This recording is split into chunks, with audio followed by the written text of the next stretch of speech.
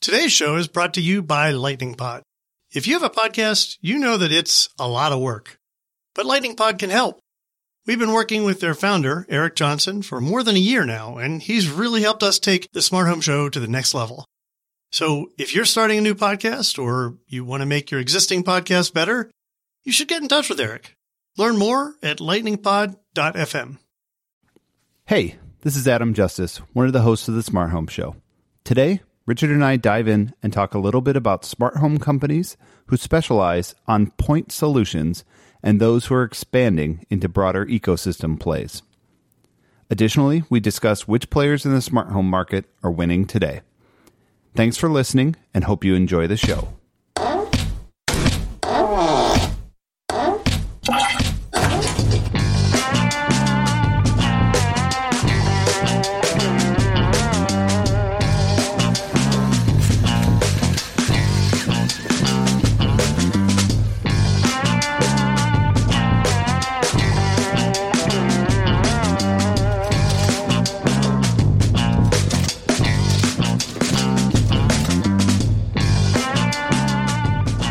This is Richard Gunther from the Digital Media Zone. Welcome to the Smart Home Show. I'm joined by my co-host Adam Justice from ConnectSense. How you doing, Adam? Doing good. How about yourself? I'm doing well. Glad to be back with you.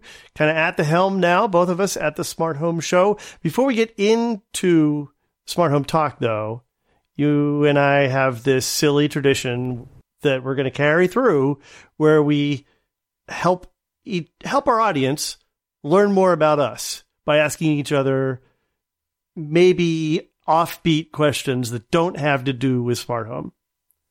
But my mind's still on tech. Like, I'm such a techie geek that I'm probably going to be asking you lots of tech related questions. So I hope you don't mind that. That's fine. If people want to suggest questions that could be asked to either of us, you can just post them on Twitter with the hashtag AskAdamandRichard. But this one's coming from me. I'm curious, Adam, what's the first piece of consumer tech that you bought for yourself, that you actually remember spending your money on? This is definitely going to be a dating conversation, setting the date of when I was born. So we'll just go right out there and say it. I'm a child of the 80s, born in 1983, 36 now.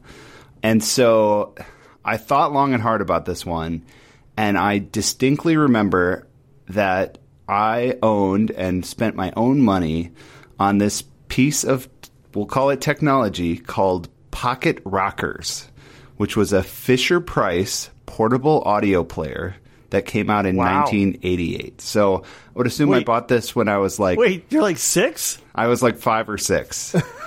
I'm pretty sure I remember buying it at Toys R Us. And how this particular awesome piece of 80s tech worked was it was a cassette tape player for audio singles. So I was looking through I'm definitely going to include the link to the Wikipedia article about this thing. But I definitely remember having, like, the Bangles, Walk Like an Egyptian. Definitely had some Michael Jackson, Bad and Beat It in the News, Power of Love. So there's some, Kenny Loggins' Footloose and Danger Zone. Some good 80s tunes going on this. Classic, high-ranking 80s music. Actually, I'm sure I probably own all of the cuts you just mentioned. Yeah, so I mean, this was, at least for me, predating having a Walkman or anything like that. So this was kind of my first, introduction as a kid to having my own music, and of course, being the 80s, it was on tapes. Now, were these standard cassette tapes, or were these something proprietary to that device? It was proprietary to this device. So this thing is, I don't know, maybe it's like the size of an iPhone, but, 4 times as thick. And the tapes were, like an inch squared or, kind of a rectangle. And so it's almost kind of like, today's Nintendo Switch cartridges would be or whatever, but tapes. And there were these little individual tapes that contained 1-2 songs max. And so they were all just these singles. And if you wanted a song, you had to get a new tape and switch them out. And so I probably had, 10 or 15 different of these tapes until this thing, moved on and no longer. So it only had a life of 3 years. So somewhere in the window between 88 and 91, I had this thing and amassed some collection of singles. And then I think after that, I moved on to actually having a Walkman. But yeah, this was the first thing I remember that was a piece of consumer technology for me. Well, the good news is that even though you don't still have that device, all you have to do now is say, "Hey, assistant, play Walk Like an Egyptian." And there we go. Transported back to 1988. Done. Again, as Richard said, if you want to ask a question in this section of the show, post on Twitter with hashtag #AskAdamandRichard, and we'd be happy to answer your question. Now for our first discussion topic of the day, we wanted to talk a little bit about the smart home ecosystem and how manufacturers are kind of tackling this. It feels like very early on in smart home, we had all these companies that were focused on one product. So, Nest, when it launched, it was thermostat only, very niche, very focused. And a lot of other companies, Chamberlain with MyQ, others with, cameras, and everybody just seemed very focused on their one niche product. And slowly, as things have evolved, some of these players, including Nest and others, have branched out into other devices and start to do either their own ecosystems or branching out into a number of things. So kind of what sparked this for me to talk about was Ecobee, which also started as a thermostat company, is now rumored to be getting into cameras. So I wanted to talk a little bit and get your thoughts, Richard, about, do we like this? Do we like people playing outside of where they started? Was it better when everybody just focused, or, is this a good thing for people to be branching out? Focused cameras. I see what you did there.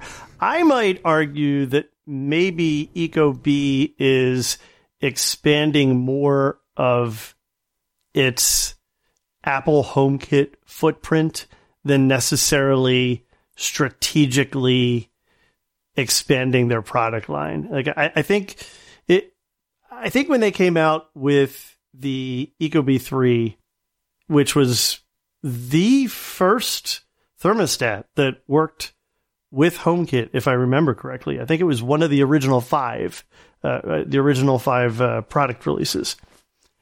And then they ended up coming out with a Switch, I believe, that also works with HomeKit, but had the Amazon Assistant on board, and they have an Amazon Assistant enabled version of the thermostat now. So it seems like they're really trying to fill needs in ecosystems, and that's kind of what's driving their expansion.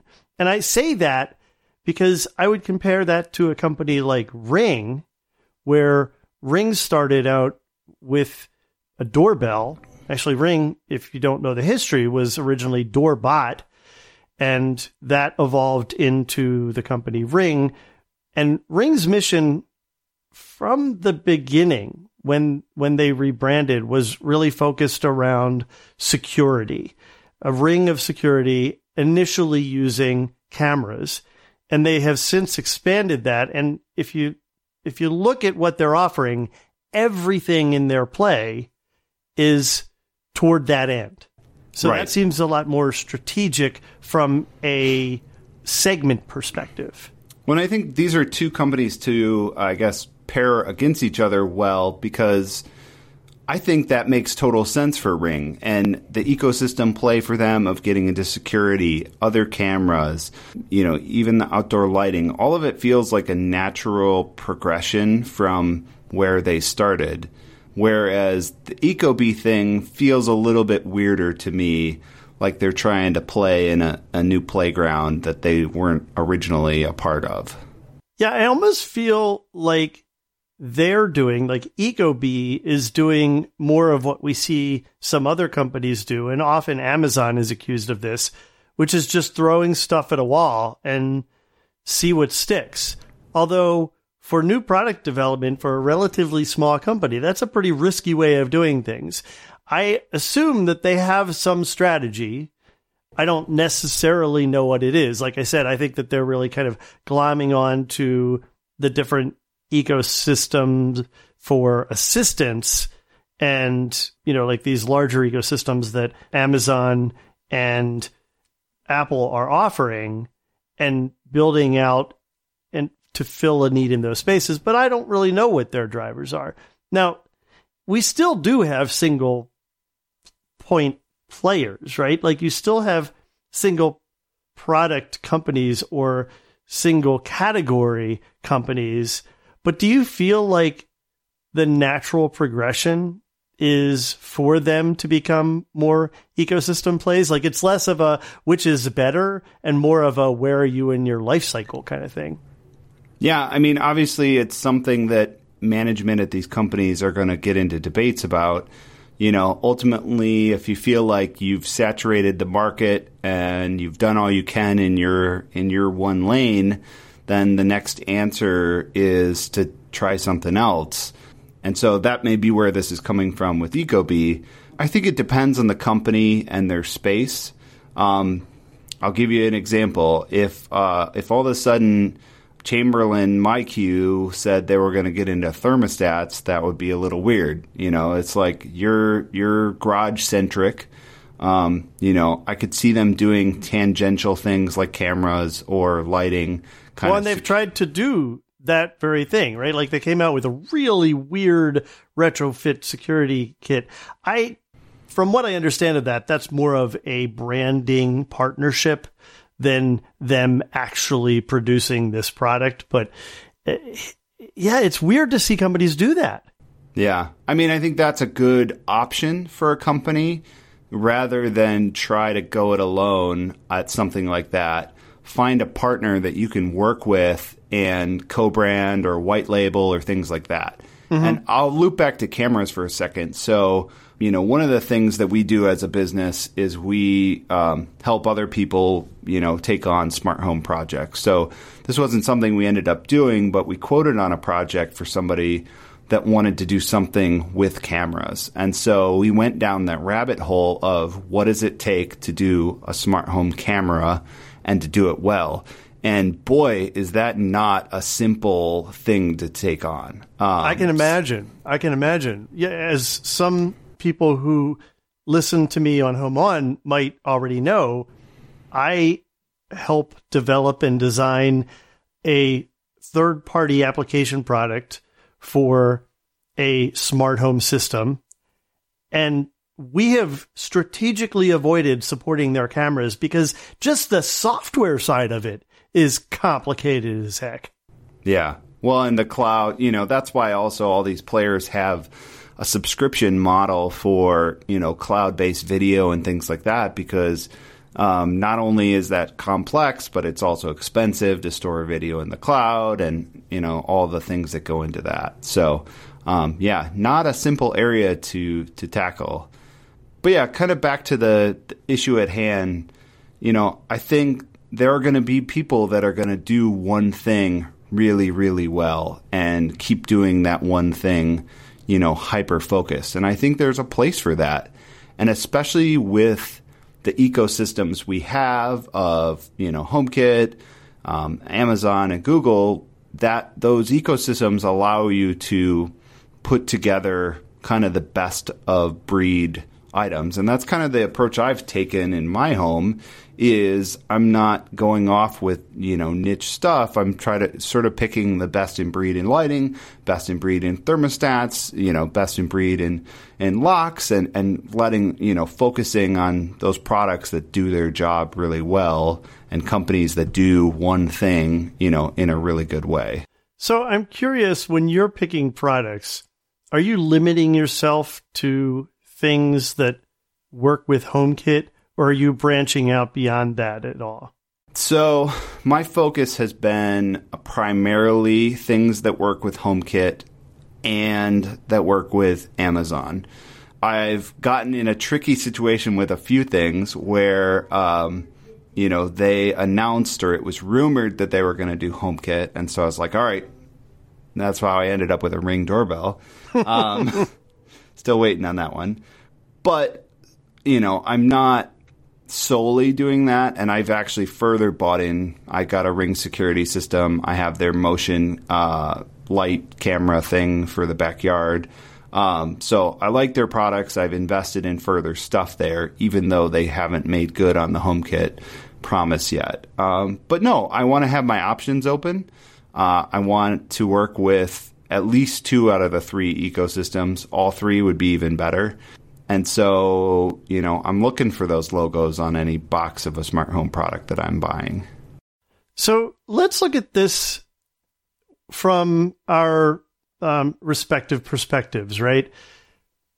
As a consumer, I tend to think that if Ring comes out with, for example, security lighting like they have, then if I already trust the Ring brand, and I do, I'm probably more likely to spend money on another product that they've come out with if it meets a need for me. I think the same is probably true for the Nest brand for a lot of people and something like that. So I can definitely see some value in it from that perspective. But I have to say, I am looking at those things from the perspective of, do I feel like this makes sense from this company? Because if it doesn't, I don't want to buy a product that they're going to brick in 3 years because they realized it was a bad turn for them. Right. Yeah, I think it's definitely something to think about, especially as it gets further away from a company's expertise. I think it's really easy to be in this space a jack of all trades, master of none. And when you start to look at maybe the Zigbee ecosystem or the Z-Wave ecosystem, there's plenty of players, kind of no-name brands that do everything and none of it particularly well. Yeah, there are. Although you also still have many of your big brands who are focused in that space, obviously, like lock makers and companies like that. And certainly lighting has probably been the best example of companies that are supporting Zigbee or what have you. But yeah, interesting. So how about from a company perspective? What are the advantages of investing in a new product category? Yeah, I think it's definitely something we've thought about and kind of seen where we want to go strategically. Obviously, at least for us as a company, anytime we want to do something, we want to do it well. We want to put out a differentiated offering in the marketplace. When we're looking at a roadmap of products we want to do, I'll give you a good example is, at one time in our roadmap was a light switch.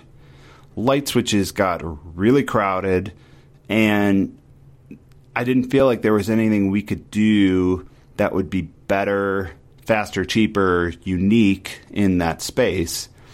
And so, to make that investment and go up against Lutron and Leviton and, some of those huge players just made no financial sense. So, I think that's kind of the equation you have to do when you're looking at your roadmap and what you want to take on is like, does this make sense for us? Is this a natural progression for our brand? And can we do this well and differentiated? Okay, that makes sense. Do you feel like there are clear paths where the risks would be outweighed by the advantages if you selected properly? Or is it just safer and ultimately better to focus in one category? Or does it depend? Yeah, I think it depends. And it depends on, You know, what your R&D budget is. What, if you're willing to, you brought up Amazon and they're willing to kind of throw things up against the wall and see what sticks. You know, we don't have a budget to throw things up against the wall and see what sticks. You know, maybe Ecobee does, and they're, you know, they're doing, you know, we can risk this, and, you know, the brand can survive it. And the, you know, the advantage of finding another successful product category for us is worth more than, you know, the possible, you know, damage to the brand or investment loss in a new product category. So, yeah, I mean, I think it really is going to depend on your company, your resources, and where you want to go. Now, I would say that this doesn't mean that I'm not going to buy a one-off product from a company, right? Like if there's something out that's compelling and there's something that I feel has some legs to it where it'll be around for a while, then sure, I'll probably try a one-off product. I mean, and Ring's a good example of that. Now, I had an unfair advantage there in that I reviewed the Ring, and while I was reviewing it, I liked it so much I went out and bought myself one. Not everybody gets that kind of hands-on experience. Get to try for free and then buy. Yeah. Yeah, and I think it also depends on, you know, how much, you know, what's the investment and setup to test something. Like, I don't think I would, you know, I would test a one-off light switch when I'm pretty well invested in Lutron already. And then all of a sudden I have this one, you know, rogue light switch that doesn't look like the rest, and, you know, things like that. So, you know, I think it depends on the product. If it's something that's pretty easy and DIY and isn't going to stay in the wall and things like that, like a light bulb, I tested all kinds of light bulbs from different people and I'm willing to branch out a little bit more there. But, I mean, that's another good example of, like, hard to differentiate in light bulbs. And ultimately, it kind of became about what's stable and what's affordable. Yeah, and I think that differentiation really is key there. Do you really want to expand from where you are into, like you were saying earlier, a category that's become commoditized? That's the thing that's probably requires a lot of analysis and math to figure out if you're going to be adding something new or different. Exactly. All right, well, we'll be back in just a minute for our second conversation here. But before we do that, let's take a quick break for a word from our sponsor. All right, Adam, for our second discussion, we wanted to tackle this concept of who's winning the smart home, right? Like, we see so much stuff finally happening for years and years and years. The smart home is here. The smart home is here. I would argue that we're definitely seeing a greater number of products come out now, probably more like what we expected maybe 3 or 4 years ago.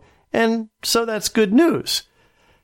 But then with all of these different companies in the mix, from startups to companies that didn't previously do smart home stuff, like Chamberlain, to people that are from companies, I say people, but I really mean companies, that are these big, just Goliath companies that have pushed their way into the space, like Amazon and Apple and Google. Who's winning? Is it the big companies or the little companies? Does everybody win? You know, rising tide? What do you think is, like, kind of the name that people think of as, oh, smart home? Yeah, you should try this company's products or this product. Yeah, I mean, if you forced me to pick one, I would probably pick Amazon. Early on, I was wow. Yeah, I mean, I was a $100 Echo device, and my early review of that $100 Echo, which, if you don't know, when they first released the Echo, it's available to select Prime customers if you got your name drawn out of a hat at, I don't know, half price what that device originally went for. Yeah, I was going to say, it was not $100 for actual consumers. Right. Yeah, it was like pay $100 to be a beta customer. And my earlier review of that device was, this is the best kitchen timer that $100 can buy. And it was kind of true. It didn't do a lot. It was kind of interesting, but, as we talked about with Amazon, they just keep throwing more against the wall and seeing what sticks. And, the numbers they've released, I don't know any of them off the top of my head, but they're selling a ton of Echo devices. And, the last couple holiday seasons, they have just been totally dominant. And then some of the acquisitions they picked up, like Ring, I think just make them even stronger in the smart home space. So from an ecosystem perspective, I definitely think they're one of the dominant players here. That's interesting. Yeah. It's funny. I think I would have answered that question myself with two companies. I think Nest and Ring are probably the two companies that I would have mentioned. And how cool is that? Because they're startups that were each bought for lots and lots of money and are now part of the, GAFA or GAFM or whatever acronym you want to use for the big companies involved in this space. Which, again, that stands for? So different way of looking at this, but it's usually GAFA would be Google, Apple, Facebook, and Amazon. GAFM is usually Google, Amazon, Facebook, and Microsoft. Notice Facebook is still there. Recently, we learned that Facebook is actually doing R&D on a voice assistant. That scares the crap out of me. I'll believe it when I see it. I mean, I think we also have stories about their family hub camera thing. I mean, they're shelves full of these things. I don't know who's buying them. I wouldn't trust having one in my home. Yeah, I don't know. I don't trust Facebook and stuff like this. Right. Yeah, I would agree with that. But the point being that these big companies have kind of come in and not necessarily taken over the space, but I would argue that they're now driving the space. Because if you are a small company that gets into this, kind of like we were talking in the last episode, you want to support those companies' ecosystems because that's what is kind of popular and what people are using and what has the mind share of consumers. Yeah, and I mean, I definitely agree with you on the Ring section. I mean, I think they've just been dominant and continue to keep their foot on the gas, reinvesting. Had a little legal blip with their security system, but I actually just recently put that in my house. It's a nice product, and they offer some pretty unique stuff there. And they acquired your outdoor lighting company you really liked as well. So I know that's a product you're excited about Mr. Beams coming out from them eventually. So I think.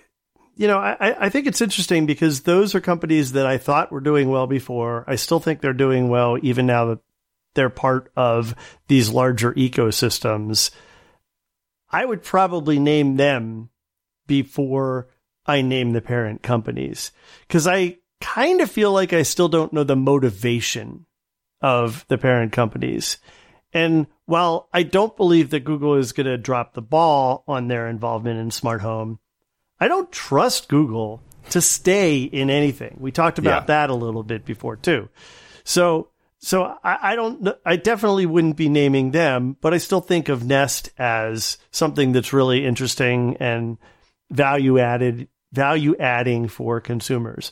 Now, the question that I have is, so if you look at things that are successful, you look at companies or products that are successful, is there a common thread? Like, is there something that they seem to be doing right that is giving them this kind of mind share or this winning position? That's a great question.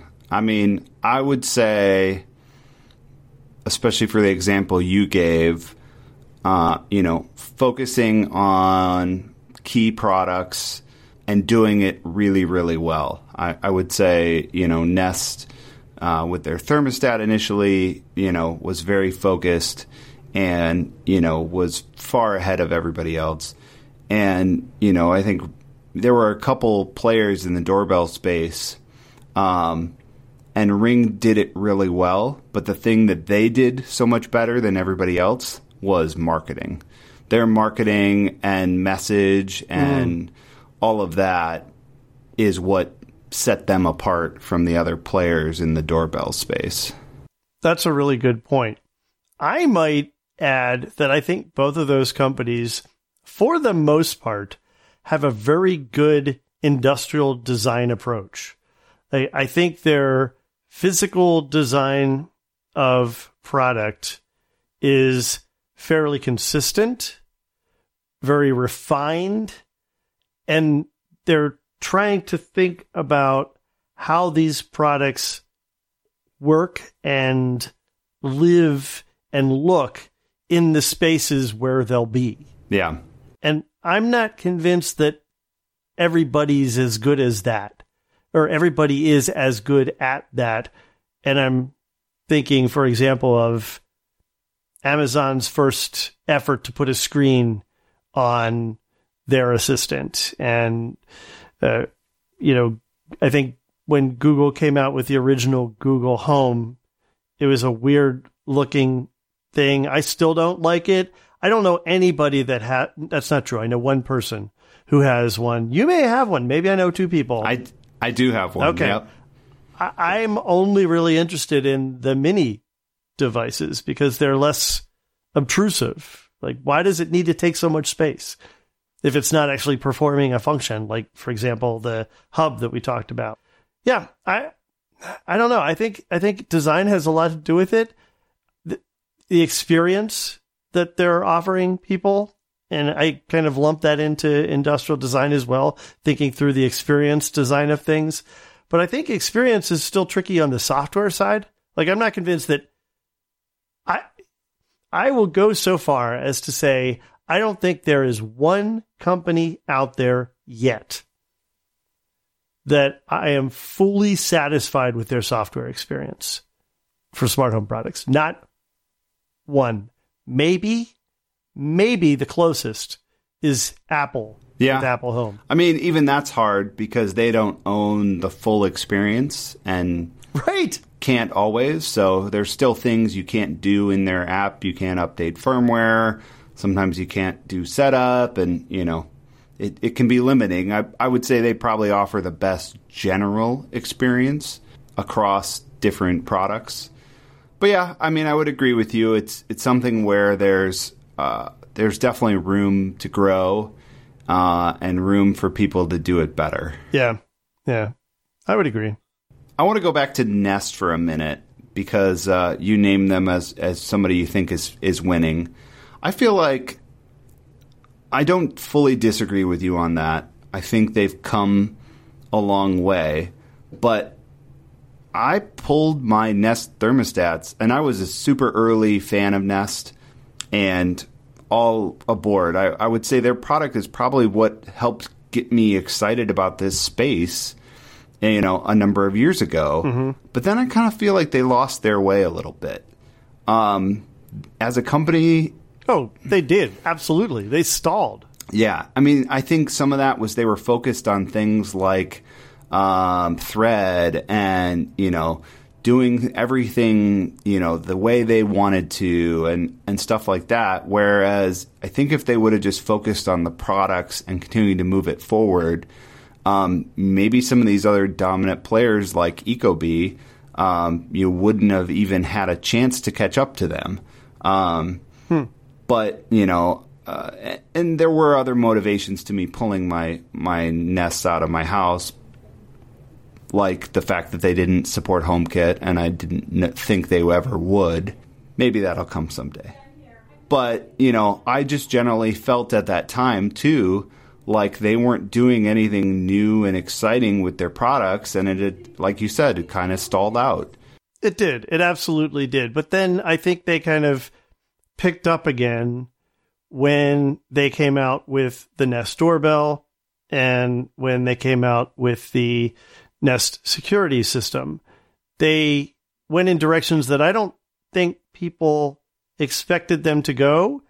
And from most of what I hear, consumers who have those products tend to like them. I don't have either of those products, but I understand that they're good products and that the ecosystem that they work with is good. And so I still think that they have a lot of potential and they could do some really cool things. They had a rough period where they just weren't getting product out and they weren't innovating. And that's troublesome. But the good news is they rectified that by getting somebody in there that could kick the company back into action.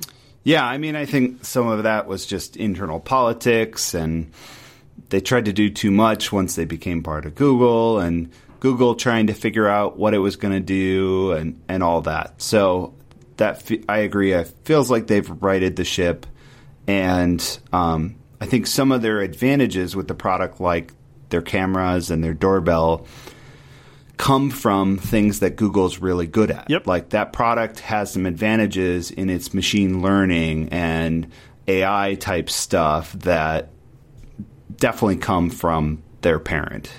Absolutely. And that your contact information is probably already in Google. And so like all of these things that Google helps pull together for Nest, that frankly is Nest's unfair advantage, which is what you want as a company. Hopefully they learn their lesson about not secretly shipping microphones and products without telling people anymore.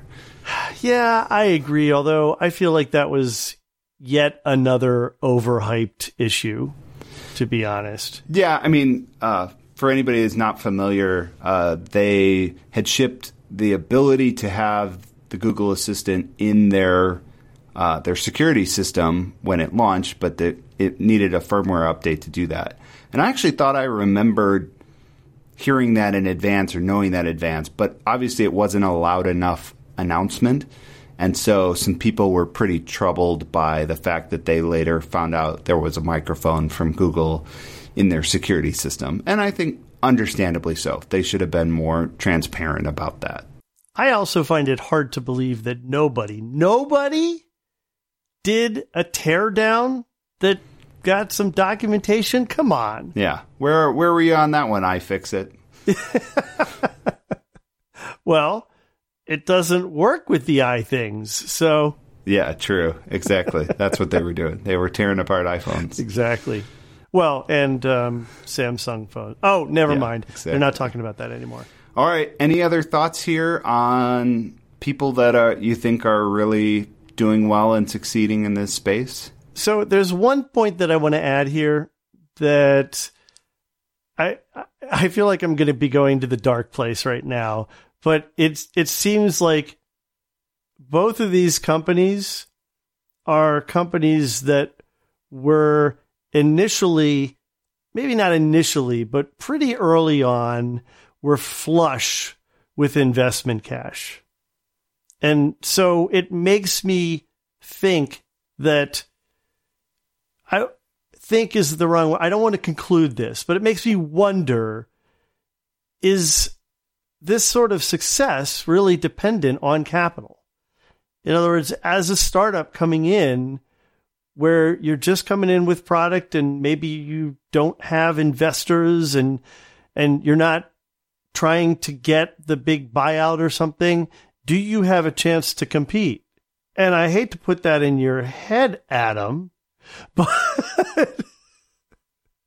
but you know, it's something that I think about, and it's something that I honestly worry about, because I think that there's a lot of opportunity here, and I would hate to see the small guy get crushed by the folks who have the contacts on Sand Hill Road to get investment funds or potentially get an exit from one of Right. the GAFM companies? Yeah, I mean, I think it's a fair question. And, I guess our perspective is we've always been bootstrapped, and, ConnectSense is lucky to be part of a bigger company, which is called Grid Connect, and that's how kind of fund some of our activities and things like that.